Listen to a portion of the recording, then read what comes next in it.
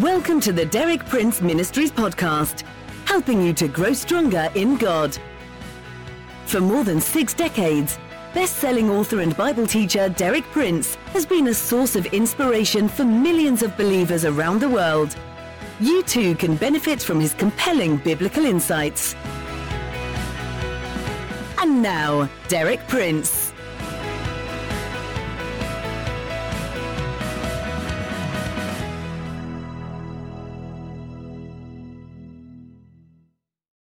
In my previous talks this week, I've explained that the great, unchanging, basic requirement for an ongoing relationship with God is to hear God's voice. In other respects, God's way of relating to mankind changed with the change of dispensations. But this one requirement of hearing God's voice continues unchanged throughout all dispensations. I pointed out in my talk yesterday that this requirement is very succinctly summed up in the prophet Jeremiah, chapter 7, verse 23, where God says through Jeremiah to his people Israel, "Obey my voice, and I will be your God." I believe that says it. That states it. That's what God requires of his people in all ages, all dispensations, from different cultures, different backgrounds. Many things may change, but this one thing never changes. God says, "You want me to be your God? Obey my voice. Obey my voice, and I will be your God."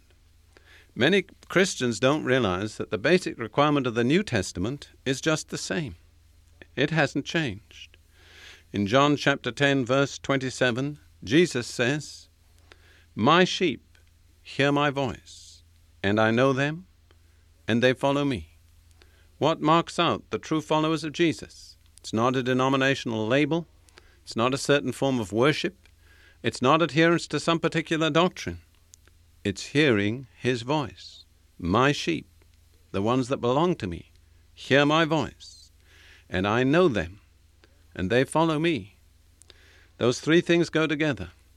Begins with our hearing the voice of Jesus. When we hear his voice, he knows us. He recognizes us. He takes note of us. He acknowledges that we are his. And then we follow him. I pointed out yesterday that according to the pattern of a shepherd and his sheep in Bible lands, sheep followed the shepherd. The shepherd didn't drive them. The sheep followed the shepherd, and they followed because they heard his voice. And if they didn't hear his voice, they couldn't follow. And I believe that's just as true in the relationship between Jesus and us. If we don't hear his voice, we can't follow him. We have to hear his voice before we can follow him. That's what makes us his sheep. His sheep hear his voice. He knows them. They follow him. Now today, I'm going to point out 3 distinctive features of hearing God's voice. 3 features which are significantly different from much of what is traditionally accepted as normal religious conduct or activity. This message of mine in many ways is very revolutionary. It sounds simple, but when you really take it to your heart and begin to apply it, you find that it will change a whole lot of things that you're doing in your life. It will change your standards. It will change your values. It will very probably change the way you live. The 3 features of hearing God's voice that I want to point out are these. I'll state them, then I'll comment briefly on each of them. Firstly, hearing God's voice is personal. Secondly, hearing God's voice is intangible. And thirdly, hearing God's voice is present in the sense of time. It's not past, it's not future, it's always present. Just grasp those 3 features. It's personal, it's intangible, and it's present in time. Now let's think a little bit about what that indicates. First of all, hearing God's voice is very personal. Every voice is individual and unique. No 2 voices are exactly alike. Voices are one of the most individual features of human personality. That's why Jesus said about his sheep, they won't follow a stranger, because a stranger's voice is different.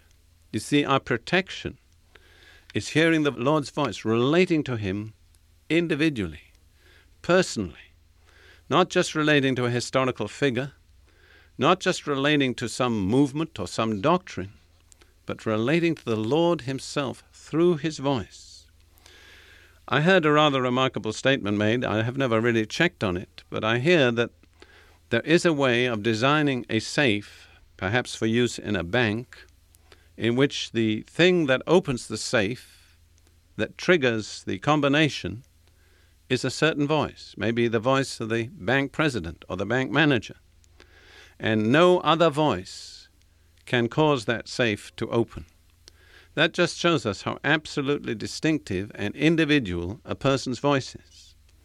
There's a voice that can open that safe that will not open to any other voice. And you know, to me, that's a parable, because I think that's what the heart of the believer should be like.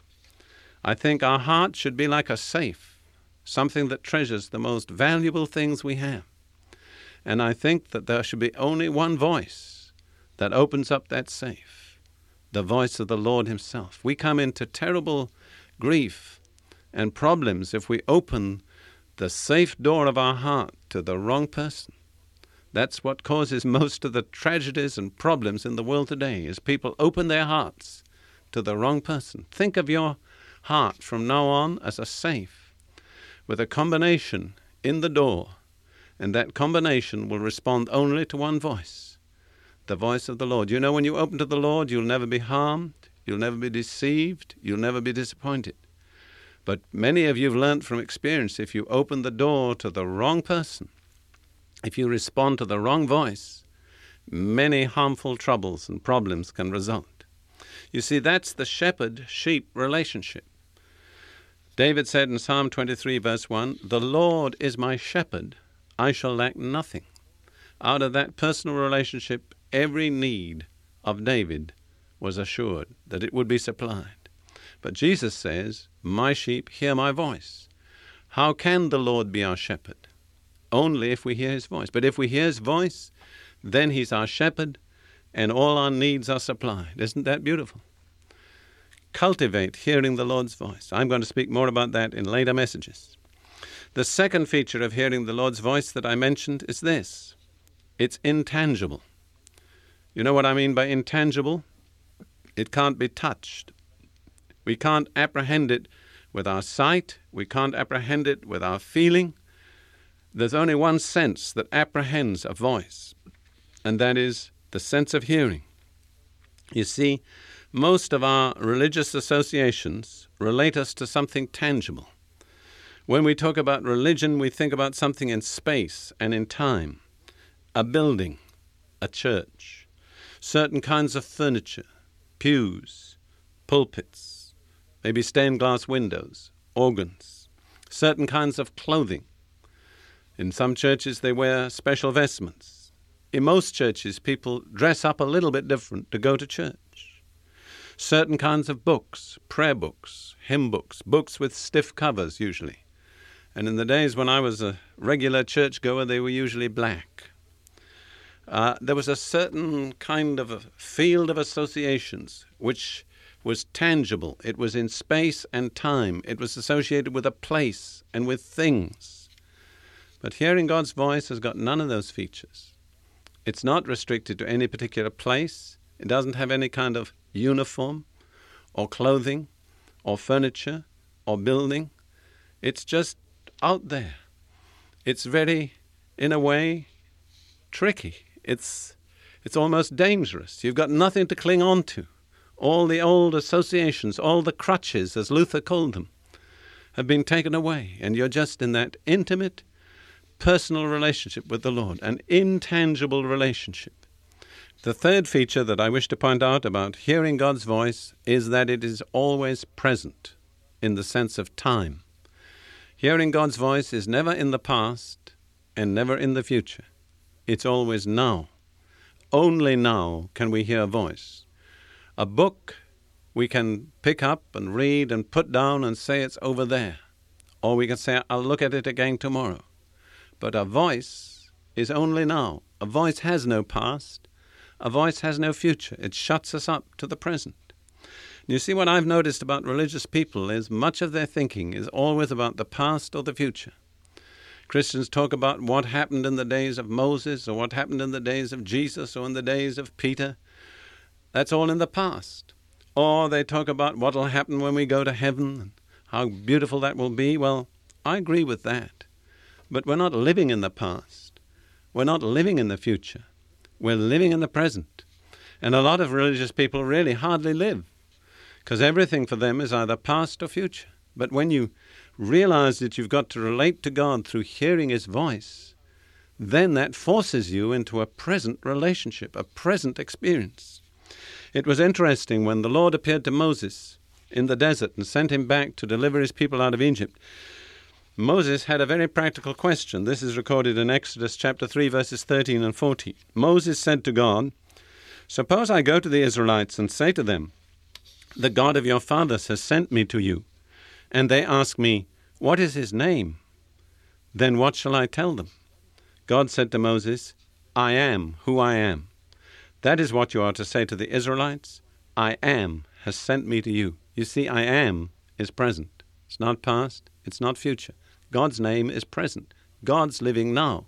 Our relationship with God needs to be now. And as we learn to hear God's voice, we have that present, personal relationship with the Lord.